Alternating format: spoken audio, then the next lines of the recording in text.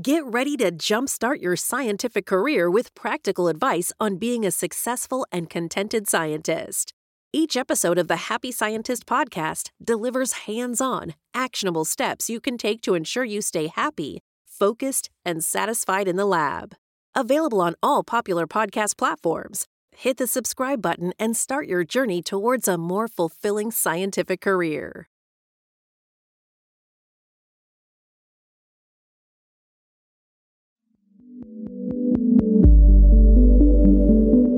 This is the Happy Scientist podcast. Each episode is designed to make you more focused, more productive, and more satisfied in the lab. You can find us online at bitesizebio.com/happyscientist. Your hosts are Kenneth Vogt, founder of the executive coaching firm Vera Claritas, and Dr. Nick Oswald, PhD, bioscientist, and founder of Bite Size Bio.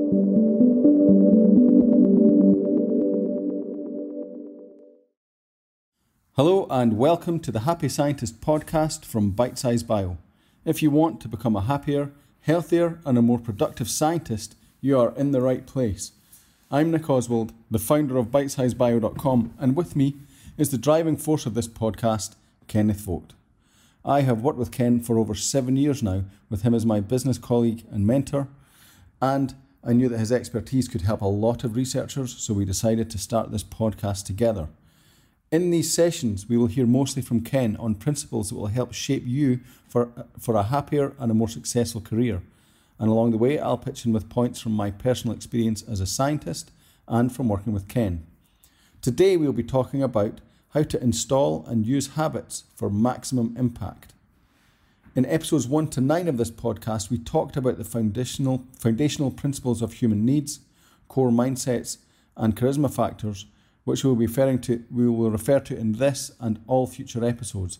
So if you find this episode useful, please go back and listen to episodes 1 to 9 to get an understanding of these life-changing concepts. So let's bring in the man himself. Kenneth, how are you today? Doing great, Nick. How are you? Excellent. Well, today is, as you noted, we're going to be talking about habits and specifically how to install habits and make sure that you get the most out of them. Now, one thing about habits that's interesting is most of us have developed most of our habits without really consciously trying to do so. It's just kind of happened. In some cases, you've just been fortunate. You've accidentally built some good habits. But every one of us has accidentally built some bad habits too. So we're going to talk about how to get some good habits in there on purpose. We're also going to talk how to get some bad habits out. Because in some cases, no matter how many new good habits you add, if you don't get rid of some bad habits, you're going to still have trouble. And we don't want you to have trouble. We want everything to go great for you. So, one thing to think about, sometimes people are intimidated by the idea of a new habit. And they think, oh man, it's going to be so much work to put something in place that'll actually make a difference in my life. But let's just think of this in terms of simple math. If you were to improve 1% a day for the next year, how much better off would you be at the end of the year? Now you might think, well, let's see, 1% a day times 365 days, that's 3.65 times better. But no, it's not addition. It's multiplication. So you'd actually be almost 38 times better if you would improve 1% a day. Now, that's not asking much. You can deal with 1% a day. And what that means, too, is that if you're improving your habits, you don't have to be perfect. You just got to get a little better every day. Just take it up a notch every day. Now, the beauty of this is that when you develop good habits on purpose, they can build. The downside is the same thing works for bad habits. If you have bad habits, they will build too. And the thing about it is sometimes the impact isn't obvious. Because again, if you're only 1% worse today, you may not hardly even notice. But the impact can build up quickly over time. So it is important that we pay attention to both both sides of this. What are we doing that's a good habit? What are we doing that's a bad habit? And I like to think also in terms of just those words, good and bad. It's not so. I'm not making a moralistic statement about your habits.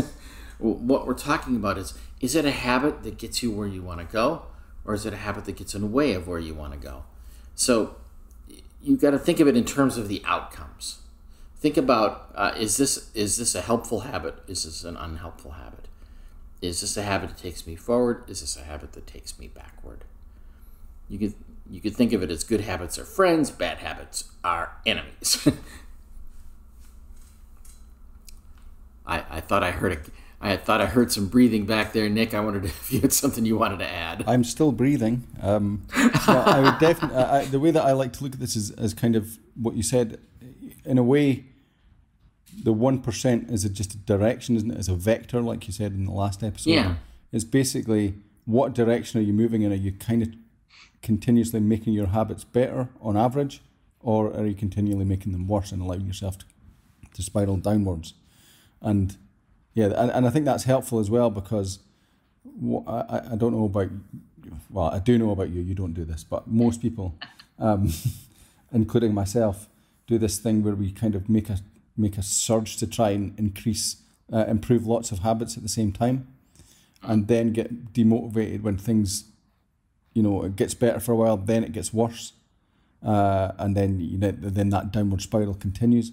And so it's about getting out of that kind of, for me anyway, it's about getting out of that mindset of trying to really push hard to make a massive advance and just keep improving slowly. Right. And even if it goes backwards, just get back on the bike and keep going, a little bit better. Yeah, you can't even worry about that. You're going to have backwards days. That'll happen. But if you're, as you say, if your vector's pointed forward, you're going to come right back to it after that. Yeah. One of the things that spins around this all over the place is time. Time is this thing that we're constantly encountering, and in reference to our habits, good habits will turn time into a friend. But for most of us, we don't see time as a friend at all. We think time is an enemy. Time is working against us. We're always working to beat the clock. And that is because of bad habits. That's why time is bothering you. It's because of bad habits. If you had good habits, you wouldn't be worried about it at all. You wouldn't worry about, like, 1% improvement in any given time period is like a day. Like, oh, that's no big. That's fine. It's perfectly fine. But when you have bad habits that are beating you down, 1% improvement is not good enough. I need 50% improvement, 100% improvement. I can't take it anymore. And we have a different mindset about it. But the idea here is you can take a look at how you feel about time, and it will tell you the net impact of your habits. Because when time is your enemy, it's because it keeps crushing down on you. Things keep happening. Bad things keep happening. Things don't get done. All the things you worry about are constantly present. That's what happens when you are at the mercy of bad habits. And I say, again, bad habits. The habits that are not getting you the outcomes you want. But when you're getting the outcomes you want, time is awesome. You won't be bothered by it at all. Now let's think about another thing that happens in reference to time with habits. And I'm sure you've noticed this. Bad habits offer an immediate payoff. If I eat that ice cream, it tastes good right now. Good habits offer a delayed payoff. If I go to the gym and work out hard for an hour, I'll look better next week, next month. Yeah, now right now you look like a sweaty mess. But, and I mean, this is a good way to notice whether or not something is going to help you with your outcomes or not. And here's the thing. Getting a good payoff now is not the problem. It's something that grabs you because it gives you a good payoff now at a cost that comes later. Bad habits demand a heavy price in the future. Good habits collect their price up front, but they have the payoff in the future. So you have to learn this thing called delayed gratification. That is a step into maturity, folks. Children want everything right now. They can't wait. It drives them crazy. We've all seen it. In fact, we've all done it. We've all been children. Like, oh man, I can't believe it. We're gonna go to the park after school, and I can't believe it's still 10 o'clock. I can't believe it's still 10:05. I can't believe it's still 10:10. Because we're just aching for this thing. We want it right now. Well, if you can put it off a little bit, you could have a positive anticipation, like, oh, great. After school today, we're going to the park. It's going to be fantastic. And you can still enjoy your day and still be engaged in your day just by having a somewhat different outlook on when the payoff is. Man, go ahead, Nick. Just to go back to what you talked about previously about the 1%, I think this is a great way to look at this delayed gratification thing, because for me, it's really easy to get wrapped up in, oh man, I just do this instant gratification thing all the time. And then you feel bad about yourself, so you do some instant gratification to make yourself feel better. Exactly. And then you just feel like you're never going to get anywhere. But actually, if you just set your goal to not solve that instant gratification problem, but just to chip away at it 1% a day, and that can be something tiny like, you were going to have a piece of chocolate. I don't know. Say you 3 times a day you take instant gratification in the form of a piece of chocolate. Well, you just start chipping it away. Right, I'm not going to have that one time, and I'm going to allow myself to have it the other 2 times, and then you become stronger, and it's easier to get rid of the second one and the third one as you get stronger and stronger, rather than thinking you have to climb that whole mountain at the same time. Exactly. And we're going to break this down. We're going to talk about how to form a good habit in specifics. We're also going to talk about how to break a bad habit in specifics, and we're going to give you a lot of things you can use here, a lot of tools and a system that works. So if you felt like, man, I've never been able to install a good habit, I've wanted to stop eating popcorn in front of the TV, but I don't know, I just never stop, or I've really wanted to get up a half hour earlier and go running in the morning, but I can't seem to get started. This is a common problem for everybody. And if you know anybody that has good habits and you look at them and say, yeah, man, it must just be easier for them. It's not. It's not any easier for them. They have a better system than you have. They've got a method to install a good habit. And you've probably also noticed, too, that some people have really great habits in a limited area of their life. And then in another area of their life, they're a train wreck because they haven't transferred over the system. So, you have people that are very good at making money, and yet they drink themselves into stupidness. How did they develop that terrible habit while developing these other great habits that other people just would do anything to have? Well, it's a matter of having some awareness of how it happens. Sometimes we have systems that are unconscious, and so we don't, since we don't know they're there, they don't happen on purpose. They happen by accident, or they happen arbitrarily. And, we notice the outcome, but we don't know how we got there. Well, we're going to talk about how specifically to get there. And these are things that are universal. There's nothing about any of this that's like, oh, you have to be special, or you have to have certain qualities. No, this is what works for humans. So you can look at these things. Parts of it will probably be more appealing to you than other parts of it. That's fine. Use what works and get the job done. So we're going to start with what it takes to form a good habit. And there are 4 things that you have to do. And we'll talk about each of them in detail, but I want to hit the 4 up front just to give you the foundation for this. If you want to form a good habit, the first thing you have to do is you got to make it obvious. You got to make it obvious to do the right thing that'll get you the outcome that you're seeking. Next thing you have to do is you got to make it attractive. Because just because it's obvious doesn't mean it looks good to do. Doesn't mean you think, oh boy, I can't wait to do that. The third thing is you got to make it easy, because it could be obvious, it could be attractive, but if it's too hard, you won't do it. And the fourth thing is you have to make it satisfying. And remember, we talked about how bad habits tend to give you an immediate payoff and good habits make you wait. So you gotta do something to make it feel good now as you're forming the habit. So let's take these apart one by one. So as far as making something obvious, so let's pick out an example. Let's say that you want to start going to the gym every morning. All right. Well, the first thing you can do is give yourself some visual clues.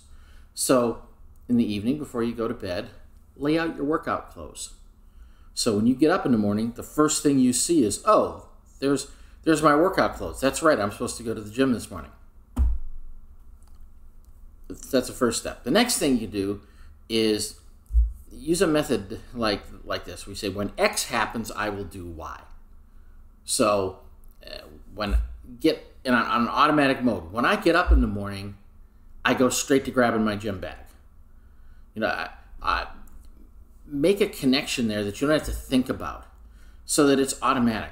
When I brush my teeth, the next thing I do is put on my running shoes. Just an automatic pattern that's always tied together. Where I'm not going to think about this. I'm not going to make a decision about this. I'm not going to brush my teeth and then go, okay, should I go running or not? No, I brush my teeth. I put on my running shoes. End of story. You don't give yourself any way out in between. You make it obvious, and this can be true for anything. If you want to have a habit of eating better, and you go, okay, well, every time I take a bite of something on my plate that I really enjoy, I take a bite of vegetables that I might not enjoy as much. You make it a deal with yourself. Every time I have that piece of steak, I will also have a piece of broccoli. Not just eat steak. Oh, I don't have any room for broccoli. Oh, well, what can I do? So I had a way that I trained myself to get, the X, when X happens, I will do Y. To get up when my alarm went off was that during the day one day I set the alarm and lay in bed. I wasn't sleeping, just lay in bed. The alarm went, I got up, and I repeated it about 30 times so that I got, and I did that over a few days, and it was almost like you train yourself to respond, so that you just kind of do that as soon as you hear that, you associate the alarm with getting out of bed. And that worked for me anyway. It helped to tip the balance to, I'm not saying it's perfect. And it just reminded me of it, that maybe I need to top it up again. But it certainly helped tip the balance for me into, okay, when this alarm goes, I move. And and that's one way to do it. Right. So let me put this in a different framework. You got to pick the right time for making choices versus decisions. And you might think, well, those are synonyms. Why choices, decisions, the same thing. But actually it's not. See, a decision is a data-driven activity. A decision is something you do where you gather information, and then based on the information, you make a decision. So I'm going to make dinner tonight. All right, well, I'll look in the refrigerator. What's available here to cook with? All right, well, based on what's here, I guess I'm going to make chicken breast and some cauliflower. All right, that's a decision. A choice is different. A choice is merely choosing among your options. See, looking in the refrigerator, those aren't your only options. For dinner, you could go to the grocery store and buy something else. You could go to a restaurant. You could choose to fast tonight. Those are all within your option. So a choice is something that you do that is just choosing from among your options, where you're not being affected by the data available to you. You're opening yourself up to more data. Now, you could see the positive points of each of these things and the negative points of each of these things. Decisions become bad when you have limited information. So and decisions don't allow you to rely on intuition. They're looking for data, and the data is in charge of the outcome. Whereas choices are very open-ended. I could do anything that's possible. If it's available as a choice, I can choose it. Well, that can allow you to make some really bad choices sometimes. Like when all the evidence says do X and you go, I can still do Y. So, all the evidence says I should go to the gym, or I could just stay in bed for an hour. So you got to pick your times, when to make choices and when to make decisions. And so the obvious question is, well, how do I choose? This is weird. You have to make a choice about whether or not it's choices or decisions. But this kind of drives to the point. Choices are things that you should make as they're the application of the values that you want to live. Decisions are more the day-to-day, things I'm going to do in support of the values that I already chose. So you shouldn't make a lot of choices, but the ones you make should really matter. They should be important to you. And you shouldn't change your choices very often. Because remember, because you're choosing among your options, choices could just bounce all over the place. You could just, one day I'm going to be someone who regularly exercises. The next day I'm never exercising again. The next day I'll exercise when I feel like it. The next day I'll exercise when the calendar says I must. You can drive yourself crazy with that. So better to pick a position, choose it, and then after that, make your decisions based on your choices. That's part of the data. Well, since I'm somebody who goes to the gym 3 times a week, and I've only been there once this week, and there's only 2 more days left this week, I guess I better go to the gym today. That's a decision now. You took the data, and the data supported taking a particular action.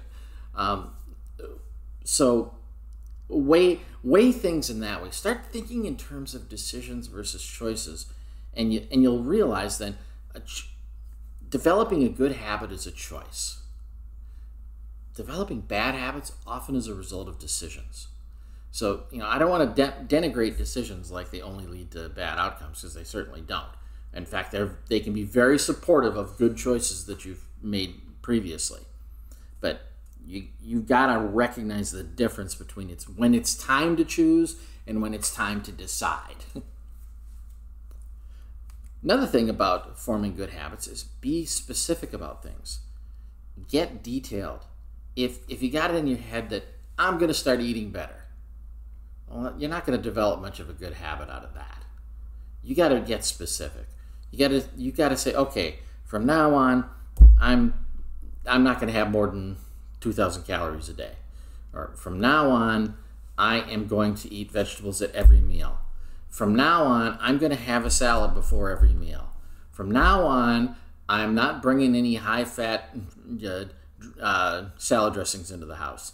You get specific about the things that you're going to do, and that's where you're developing this good habit.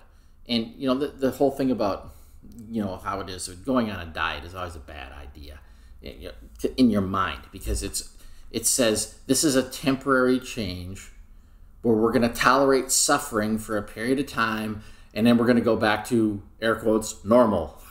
That's not a habit. Whereas if you really want to have an effect, you want to say, okay, I'm going to change my eating habits. I'm going to start cooking more at home. I'm going to stop buying packaged foods. I'm going to start eating more vegetables, and I'm going to, and again, I'm not pressing any particular kind of diet here, or any particular kind of exercise regime, or whatever, whatever you're feeling drawn to, but get specific about it so you know exactly what you're doing, because it's really easy to talk yourself out of things and say, well, I know I said I would run, but I did walk, all the way from the car to the mall today. And we start to give ourselves all these outs because, well, that's exercise. Yeah, well, if you'd been specific about what you mean by exercise, you wouldn't be trying to trick yourself that way. Okay. let's talk a bit about now making it attractive. So you've made it obvious. You've got vegetables. You bought them at the grocery store, and now you have them at home. You've got your workout gear. You've got your toothbrush and toothpaste ready for brushing your teeth every day, whatever it is you're going to do. Now make it attractive.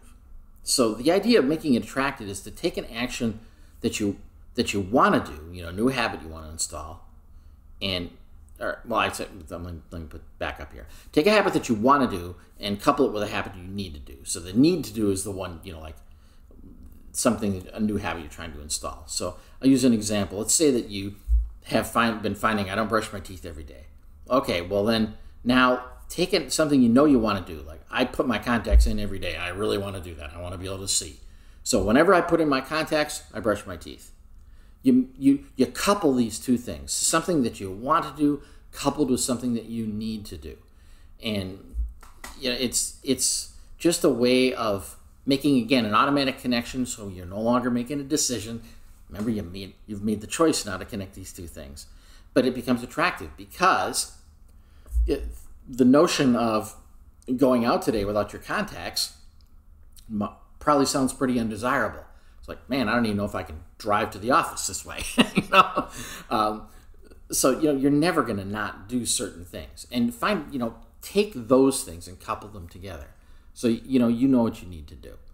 And you could look at let's look at something here in the lab, Nick. I'm gonna see if we can pull out an example there. Is there an example you could think of where there's something that you'd want to do, that would be easy to do, that you could couple with something that you need to do? Good question. You could, one habit that you have to form in the lab, or it helps you to form in the lab, is if you update your notes regularly instead of leaving it to the end of the day. You update your notes as you do them, rather than leaving it to the end of the day.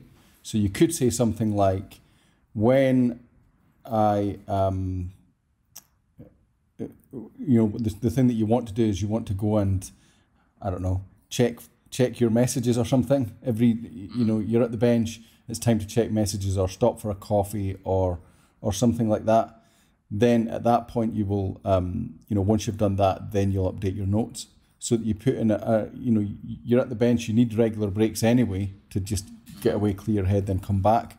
When you take those regular breaks, before you get started again, you will write the notes up. That's one example you could use. I like that.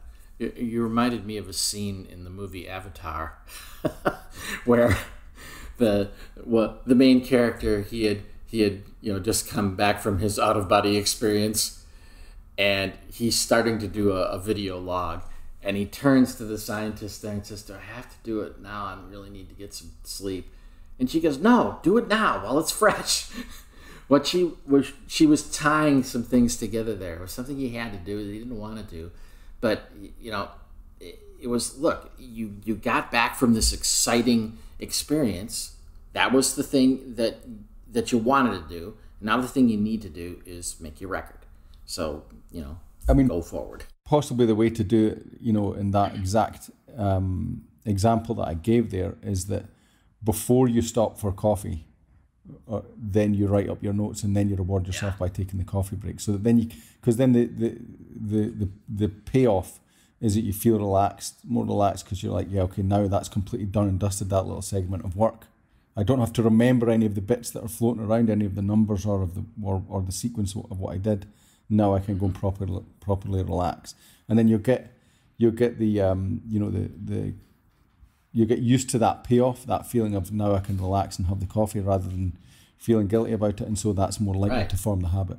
Yeah, that's it. What you're doing then is you're saying, I'm going to do something that I don't want to do, but I'm going to get an immediate reward for it. Yeah. It's like after I take my notes, I can go have a coffee. Excellent.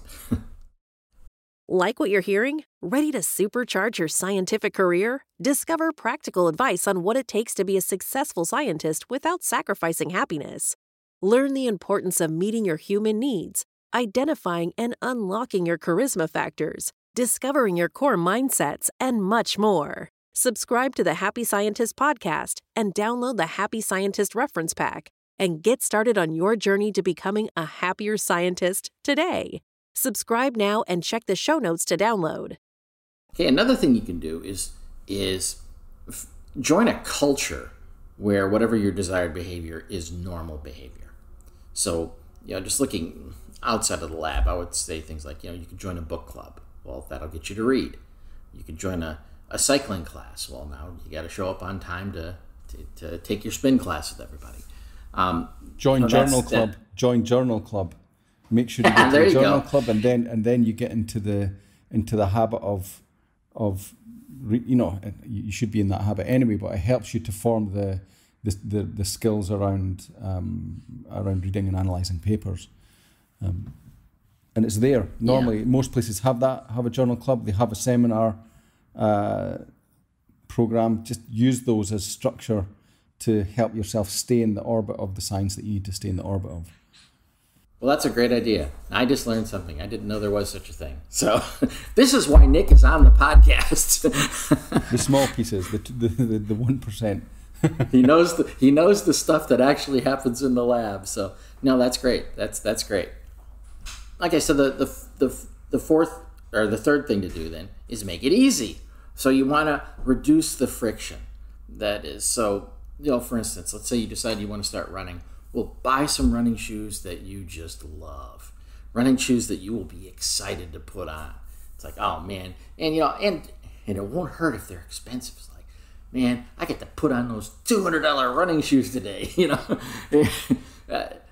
I'm not advocating being materialistic here, but I'm pointing out that if it's something you find valuable, something that you will have a positive connection to, that'll make it easier. And just again, have stuff ready to go. If you want to, do more cooking at home, well, get yourself a nice set of knives that you'll be excited to work with, and they're there instead of that one dull, rusty knife that's in the bottom of the drawer that you gotta dig out and and then you hate working with. Make it something you will really enjoy, and that makes it easier. And then prime the environment. Make everything around you supportive of this new habit you want to have. So if you want to do a better job of keeping up on journals, we'll have those journals in a place that's convenient to read them. And whether that's on your desk or at home next to your easy chair or right next to the commode, I don't know, whatever works for you. Well, we used to have a thing in the last company I worked for where we would encourage each other to kind of make a pile of papers that we wanted to read, and just have them sitting there so that when you have something like a centrifugation step where you're waiting for 2 minutes for the thing to work, then you just pick up the paper and start skimming, and just it's not the same as getting down deep in the paper, but it just keeps it flowing, so that you just fill up those little gaps with with reading some literature. And that's a bit double-sided, because sometimes those 2 minute gaps are just a good way to let your head clear and things. But I always find that a useful way to just have a pile of papers that it's kind of like, okay, now just grab, easy to go and read it when you have a few minutes. Right, and sometimes there are things that you need to keep up with that are 2-minute tasks, that they're not that hard to do. There are other things like, man, I'm gonna need a half hour to really dig into this. Well, you'll plan each of those separately, and if you have the quick and easy tasks right there available to you when you have those gaps of time, then that makes it a lot easier for you. When it comes to a longer task, what you need to do there is give yourself some carved out time. Like, I'm not going to get interrupted for the next half hour. I'm not answering email right now. Maybe you've stepped away from your desk. You've gone somewhere else so that you can have some uninterrupted time. That's another way to make that kind of thing easier for you. So the fourth part, and to me this is the best part, is making it satisfying. So, take some small step that will give you an immediate payoff. In other words, be happy with incremental success. So if you are saying, I have to get up and run today, I'm going to hate this, it's going to be awful. Well, the deal make a deal with yourself. You know what I'm going to do? I'm going to get dressed to run. And whether or not I run after that, I'm not worrying about it. My deal with myself is I'm going to get dressed to run. And then maybe the next day, it's my deal is I'm going to get dressed to run, and I'm going to step out into the street. Maybe the deal next day is I'm going to get dressed to run, step out into the street, and I'm going to run to the end of the block. Give yourself a reward of as simple as a reward of approval for taking a step in the right direction. You don't have to say, look, I promised myself I was going to run 3 miles a day, and you're going to hate yourself until you hit the 3 mile mark. No, that makes it miserable for you. Reward yourself steps along the way. Give yourself the satisfaction of recognizing I'm going in the right direction. And it's not just about the final step. That final step in the 3 mile mark. No, it's every step is good. So I have an anecdote of something of a running specific. So it's not lab specific. It's a running specific anecdote of I've been running for like 20 years or something like that, and but never really. I always kind of went in peaks and troughs and never really just got into a regular, satisfying running schedule. It's always a struggle. And I recently got a coach who set up a structure for me to run, and it's really hit the spot. And the bottom line of why it's hit the spot is because I do a lot of much more slow running than I did before. It's the art of slowing down, because as we talked about in the previous episode, it's because what I tended to do was think of, I have to, when I do a run, I need to really push myself, and otherwise there's no point. And it's not that at all, because now if you throttle it back and sometimes do faster runs, but the most of what you do is a slower run, then that still builds your fitness. It actually builds your aerobic fitness more than your anaerobic fitness. But also, just as importantly, it feels easier and it feels much more enjoyable. And so you can actually listen to like an audiobook or something like that without feeling that kind of panic you feel when you're pushing yourself to the max. You can enjoy the scenery or whatever. So yeah, that's definitely a thing of, for me, a way that makes it attractive and easy, because I'm not kind of dreading the next training session, and I'm also just enjoying the training session when it comes. Right. And this is true of anything that you're doing in your life. If you're going just flat out, pedal to the metal all the time, life is not good. You won't enjoy your life. You won't enjoy your work. You won't feel satisfied. You got to go at a pace that is sustainable. And, so I love that as a metaphor for this. Now, I just mentioned that one of the things you can do to make it satisfying is to give yourself approval for incremental steps. But you can go further than that. You can give yourself rewards for doing good things. So when you do finish that, you've been giving yourself approval along the way on your run, but when you do finish your 3 miles, give yourself a reward. Now, obviously, make your rewards ones that aren't counterproductive to your new habit. So, if you're developing your ability to exercise, the answer is and now I get to have a candy bar. Make it something a little better. Like, now I'm going to make a fruit smoothie. That'll be really tasty. If you're in the lab, I'm certain in the lab that cleanliness is terribly important in many cases. Well, if you need to develop habits to make sure things are pristinely clean, work on that, and then when things are clean, you have the satisfaction of seeing it done. But that is an opportunity to then reward yourself. Like, okay, I really, I've got this place top shelf, and now I'm gonna reward myself by I'm gonna look into say a journal I've been wanting to read, or I'm gonna take a break now. I'm gonna have a cup of coffee. I'm gonna have a cup of tea. Whatever floats your boat there.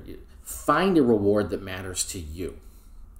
Now, and I'll add another little thing in here, and this is kind of talking about breaking bad habits, but it's good because it's so tightly tied. You can also reward yourself for not doing something bad. If you found yourself feeling like, I'm going to leave that mess for somebody else to clean up, and you go, no, I'm not going to do that. I'll take care of it. And you take care of it, reward yourself for that. Give your, more than just a pat on the back. It's like, you actually do deserve something. When you saw a bad habit coming, like, man, I've always been leaving a mess and I've been getting chastised from my colleagues and even my boss about this. Well, this time I didn't do it. And I didn't, and if you get it in your head, I didn't do it because I didn't want to be hassled by them. I did it because I know it's the right thing to do, and I feel good about that, and therefore now I will reward myself. And you know what rewards you like, so go for those. It's interesting when you strip it right back that what we're really doing here is training is that we follow the dopamine or whatever. Mm-hmm. We follow whether it's a good thing that we do or a bad thing that we do, we generally do it because it makes us feel good. Yeah. And so what you're trying, and as you said, the bad thing generally makes you feel good in the moment, and the good things are often a bit more delayed. But what you're talking about is putting some dopamine into the instant dopamine into the doing the good thing, like consciously making yourself feel good about going to the gym even though it hurts, so that you then you'll follow as the animal part of you will follow the dopamine. So that's or at least it'll follow the feel good part anyway. And that's what we're doing here, is we're setting up a system where we train ourselves to do good things by making them feel good and making the bad things either more difficult to do or they start feeling bad. So one of the things that you're mentioning here, and I love the idea of get yourself a dopamine hit. Let's talk about breaking bad habits, and one of the ways you can do this is let's keep you from getting that cortisol hit of feeling bad. When you've left something half done, it's coming back to bite you, and you have that moment of that pain, that strain, but for whatever reason, you don't have the habit of doing what you should do in that moment. And so we're going to talk about how to break a bad habit. And it's going to be the opposite of the 4 things that you do to make a good habit. Remember, making a good habit is you make it obvious, you make it attractive, you make it easy, and you make it satisfying. Well, when it comes to breaking a bad habit, what you want to do is you want to make it invisible, you want to make it unappealing, you want to make it hard, and you want to make it unsatisfying. So, if you want to make something invisible, radically change your environment. In other words, if you want to stop eating junk food, throw away all the junk food. I mean radical change, not just like, okay, when I finally finish this bag of potato chips, I won't get another one. No, take that half full bag of potato chips, mash it up and stuff it in the trash can. Radically change your environment. Feel that you're like, no, I will do this no more. I'm done with it. And, anything that's drawing you away to something negative that you don't want to do. So, if you're finding that I get caught up every day I come in and the first thing I do is I sit down to email, and then 2 hours later I look up and nothing started, and how did this happen to me? And, well, okay, then make it invisible. Have that, if you've got a laptop, have the screen closed. You don't see it. Don't have your email application open on your main screen, where you can't help but keep noticing, there's another email. There's a new one came in. Turn off the notifications, or put down the phone, or turn off the sound on the phone so you don't hear it. Make it invisible. And this is all this stuff, all these tools that we use. They are our environment. It's the stuff we have to change, and we think that we have to do this way. You don't.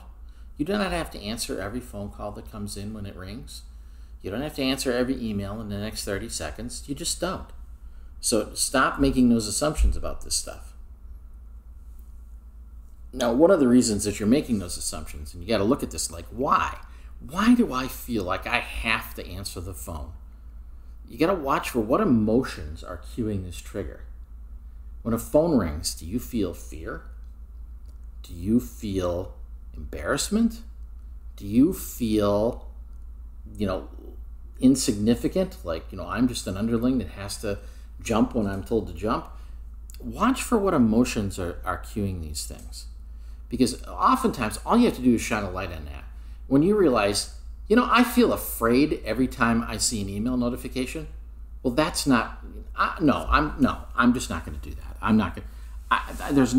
There's no reason for me to be afraid every time an email comes in. Just recognizing that I never noticed it before. I was just having this feeling. Well, when you have those feelings that give you that cortisol hit, your body and mind are going to do what they're supposed to do. It's like, hey, this is a fight or flight situation. I need to do something. Whereas if you can decouple that stuff and recognize an emotion that comes up, and before you act on it, go, oh, I feel pressured. I'm like, wait a minute, it's just an email. I'm okay. Or it's the phone is ringing. It's like, I don't even recognize this number. I don't have to answer it.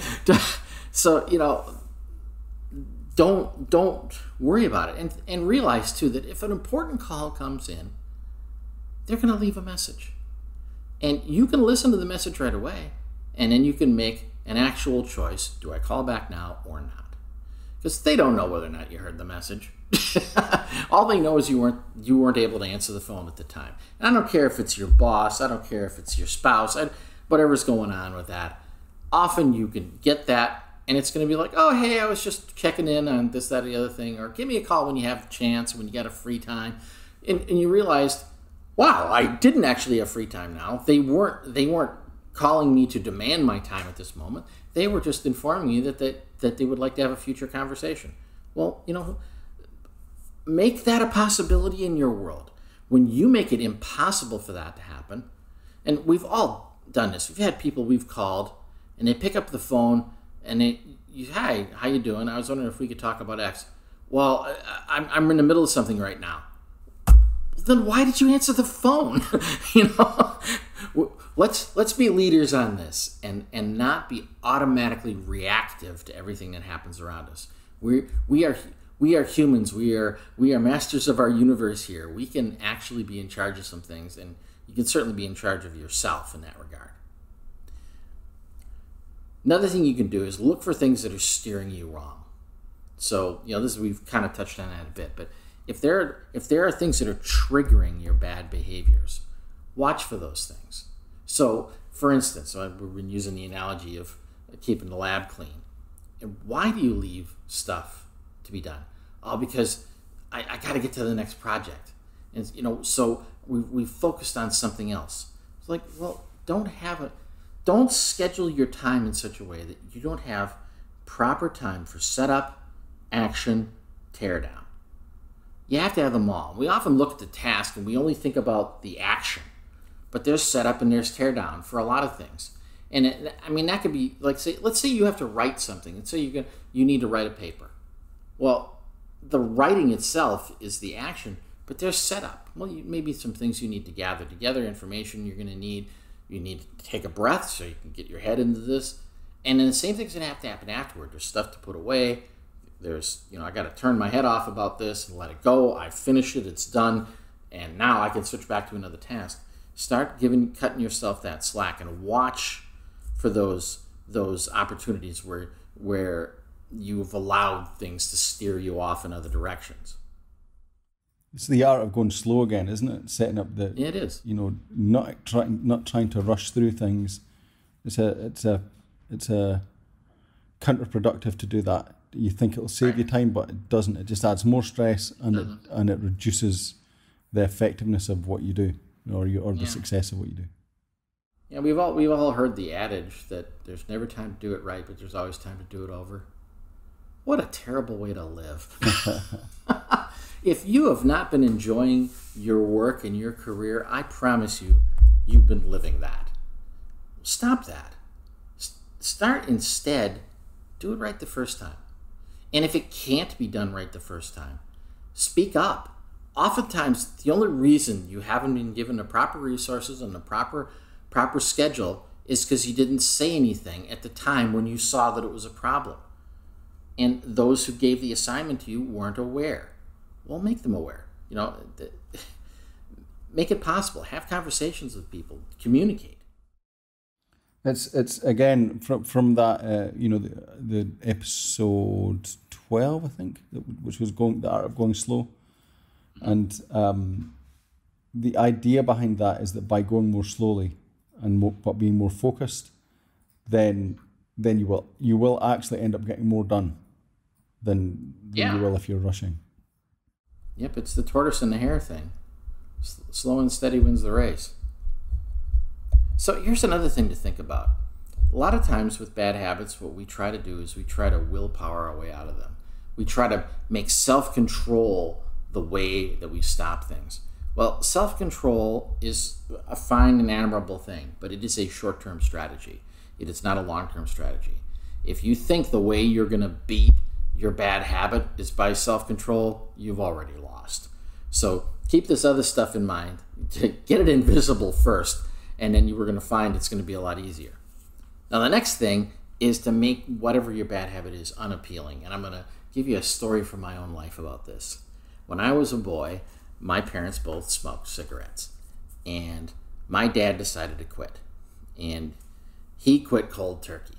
And it was tough for him. It was hard. But he did, and he was highly motivated. He really, really, really wanted to quit smoking. My mother, however, was not particularly excited to join him in this.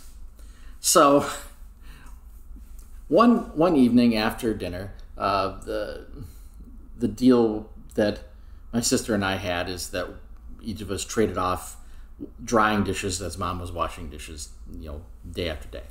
So it was my day to dry dishes. So I'm in the kitchen, my mom's washing the dishes, and I'm drying the dishes.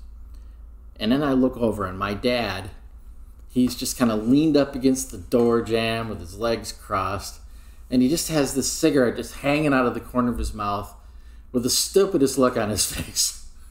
And he looked over at my mother, and we both turned and I literally did a double take. I saw it once, I turned away, and I had to turn back because I couldn't believe it, because I knew how militant he had been about this. And he looked at my mother, and she looked at him, and he said, "This is how stupid you look." And he walked off. And that was it. Mom quit after that. And the habit had become unappealing to her. This is part of the motivation sometimes. You develop habits because you do want to please other people. And often you can use that as a lever. So if something is unappealing to you, or if it's unappealing to people that you care about, you're going to have an easier time breaking that habit. Next thing, making it hard. So increase the friction. That is, make whatever this bad habit it is hard. So let's say that you're eating way too much ice cream. So here's the deal. You change how you eat ice cream. In the past, you grabbed that half gallon out of the freezer and a spoon, and you sat down in the easy chair, and you turned on, Comedy Central. And you ate until you decided you didn't want to eat anymore. Now, from now on, if you want ice cream, you get out a small bowl, you get out the half gallon of ice cream, you get out a spoon, you scoop a small amount into the small bowl, you put the ice cream away. Now go over to the Barcalounger with your small bowl and eat your ice cream. If you want more, that's fine. Put that dish in the dishwasher, get out another small dish, get out the ice cream, get out another small spoon. Make yourself go through a bunch of motions, and it's going to help you be more aware of what you're doing. So now, instead of just going, wow, I ate 2/3 of this half a gallon of ice cream in one sitting without even noticing, now I was like, after 2 bowls, when it comes time for a 3rd bowl, you're going, you know what, I am not going to bother. and it slows you down on the bad habit. And another thing you can do is remember we talked about choices versus decisions? Well, whether or not you're going to have ice cream tonight is a choice. But only allow that choice under predetermined conditions. That is, the only time I'm going to have ice cream is if I've had a proper meal that included a vegetable and included a fruit and whatever standard you set. And if all I did was sit down and have a cheeseburger, no ice cream, no, not going to happen. I didn't meet the predetermined conditions that mean I can have ice cream. I think about the Pink Floyd song, eat your meat. How can you have any pudding if you don't eat your meat? Yes. But it's the same thing. Again, if you're in the lab, if you've had a bad habit there, something that you haven't done properly, well, make it harder to make that mistake. Make it add more conditions before you're allowed to make that mistake. And what this does for you too is that you don't have to be perfect. It says, okay, look, I know I'd like to improve this, but just going cold turkey will be too hard on me. So I'm just going to make it. I got to jump through some hoops before I can goof up, and that again, that'll help you break the habit. And then finally, make it unsatisfying, so that it's if you can hide your failures, I say in quotes, that's not unsatisfying. But if you have made a deal with somebody else, if you have an accountability partner for whatever it is you're trying to do, if you said, okay, I am going to make sure that I read 3 papers every week, well, have an accountability partner who's also made whatever they're going to commit to. It doesn't have to be the same thing. They might commit to 1 paper a week. Doesn't matter. They might commit to 10 and you're doing 3. But at the end of the week, you got to check in with each other and go, how'd you do? And you have to admit, well, I said I'd do 3, I only did 2. And they go, well, I said I'd do 10, I did 11. In your face. Again, that's not a fun experience, but you're making it unsatisfying for yourself. And you'll know that's coming too. It's like, you know what? I am not gonna let him get his smug face out because I didn't meet my goal. I'm gonna meet my goal. Another thing you can do, you don't necessarily need a specific partner, but you vocalize your new regime so that it's publicly noticed when you don't walk the line. So you say, I am never, ever going to leave this station a mess again. I am, from now on, the way you'll know I had used this station is because it's pristinely ready for the next person. And you just spread it out to the world and let people notice. And again, you're making it unsatisfying if you don't, because now you've said that and you're like, oh man, I don't want to take this 15 minutes that's going to do this. I got this other stuff I want to do, but I really don't want everybody to look at me and go, yeah, right, big mouth, shooting it off again. So now you'll know. So there's a resource that we can recommend about all of this, about developing great habits. And believe me, we have only scratched the surface. There's so much more that we could say about this. But it's a book by James Clear called Atomic Habits. It's a great read and very practical. If you're somebody that really likes to be rational, this book is going to speak to you. Now, if you're somebody that's more creative, this book is still going to speak to you. It's someone who's really spent a lot of time thinking about this and has lived it. He's made sure to have the experience of developing good habits and have the experience of getting rid of bad habits. And he has an interesting personal story that's compelling too. So again, just something you might enjoy, and we'll have a link to that in the show notes. Yeah, I've read that book as well. It's highly recommended from my side as well. So that's pretty much everything I've got. Nick, is there anything you wanted to add? Yeah, I just wanted to kind of sum up by saying, for me, and it might just be where I personally am just now, but what's really resonating with me about this is this 1% a day thing. In that all the things that you've read out, okay, so you've or that you've discussed today, how to form a good habit by making the change obvious, make it attractive, make it easy, make it satisfying. Now, how to break a bad habit, on the other hand, by making it invisible, make it unappealing, making it hard, making it unsatisfying. Those are all different ways you can approach the habits that you identify that you want to form or break, but you don't have to do it all in one go. You can just you just add 1% on every day, and that will compound. And so it's using that framework that you have set out there, but just as a way to just focus on a little bit every day, a little bit of improvement every day, rather than I want to be able to run a marathon tomorrow, so I'm going to I'll be aiming for 13 miles tomorrow when I haven't run in a year or something like that. It's just being patient and just keeping your vector in the right direction, and just using these possibilities as ways to finding different ways to keep stomping down the bad habits and keep building up the good habits. Yeah, and we're not saying you have to use all of these tactics at once. You could use one tactic and it may be enough. If it's not enough, fine, add another one or two.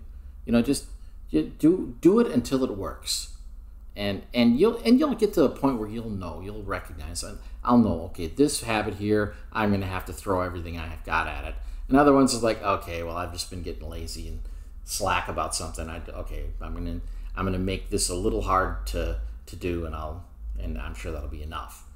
And the same thing about good habits. You can tell when you're on the precipice. When I'm right there, it's like, you know what? I've been running 3 miles 3 times a week. I'm going to sign up for the 10K run, because I can run 10K. I can do that. Even though you've been running half that.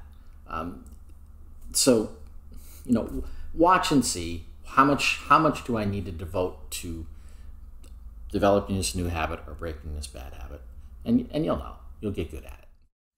Yeah, it's all about the dopamine. So just make it relaxed and make it. Dopamine's so much better than cortisol. Oh yeah.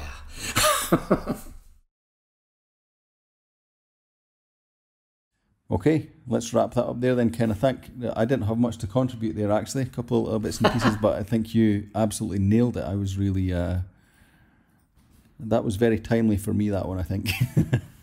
Excellent. Well, and you had some specifics about the lab that I didn't have. So, that's what this is for. This is to help scientists in the lab. Definitely. Okay, so thanks to everyone for sticking in, and hopefully that gave you some things that you can take away. We will, of course, be talking about this episode and the content of this episode and every other episode that we cover in the Facebook group, which is at facebook.com/The Happy Scientist Club, all one word.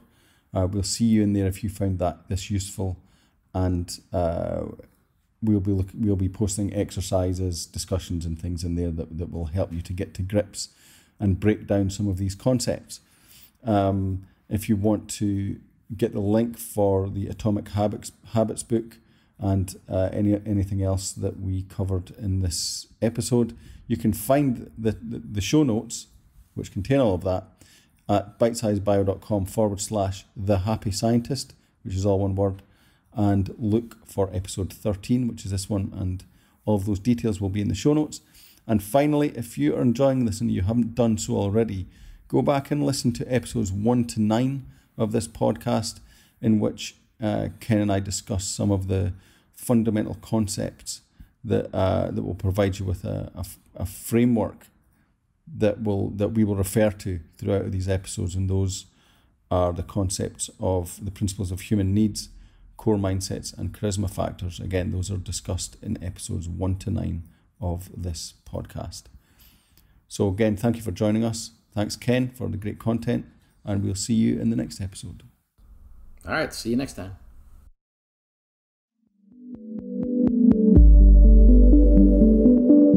The Happy Scientist is brought to you by Bite-Size Bio, your mentor in the lab.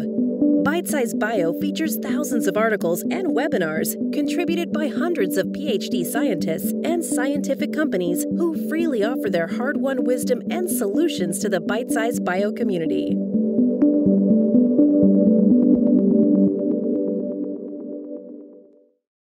Thanks for tuning in. If you enjoyed this episode and want to keep learning practical tips on being a happy and successful scientist, don't wait any longer. Subscribe to the Happy Scientist podcast and download the Happy Scientist reference pack today. And together, let's reignite that passion for science that first got you into the lab. Remember, you can find us on all major podcast platforms, so hit that subscribe button now and check the show notes to download.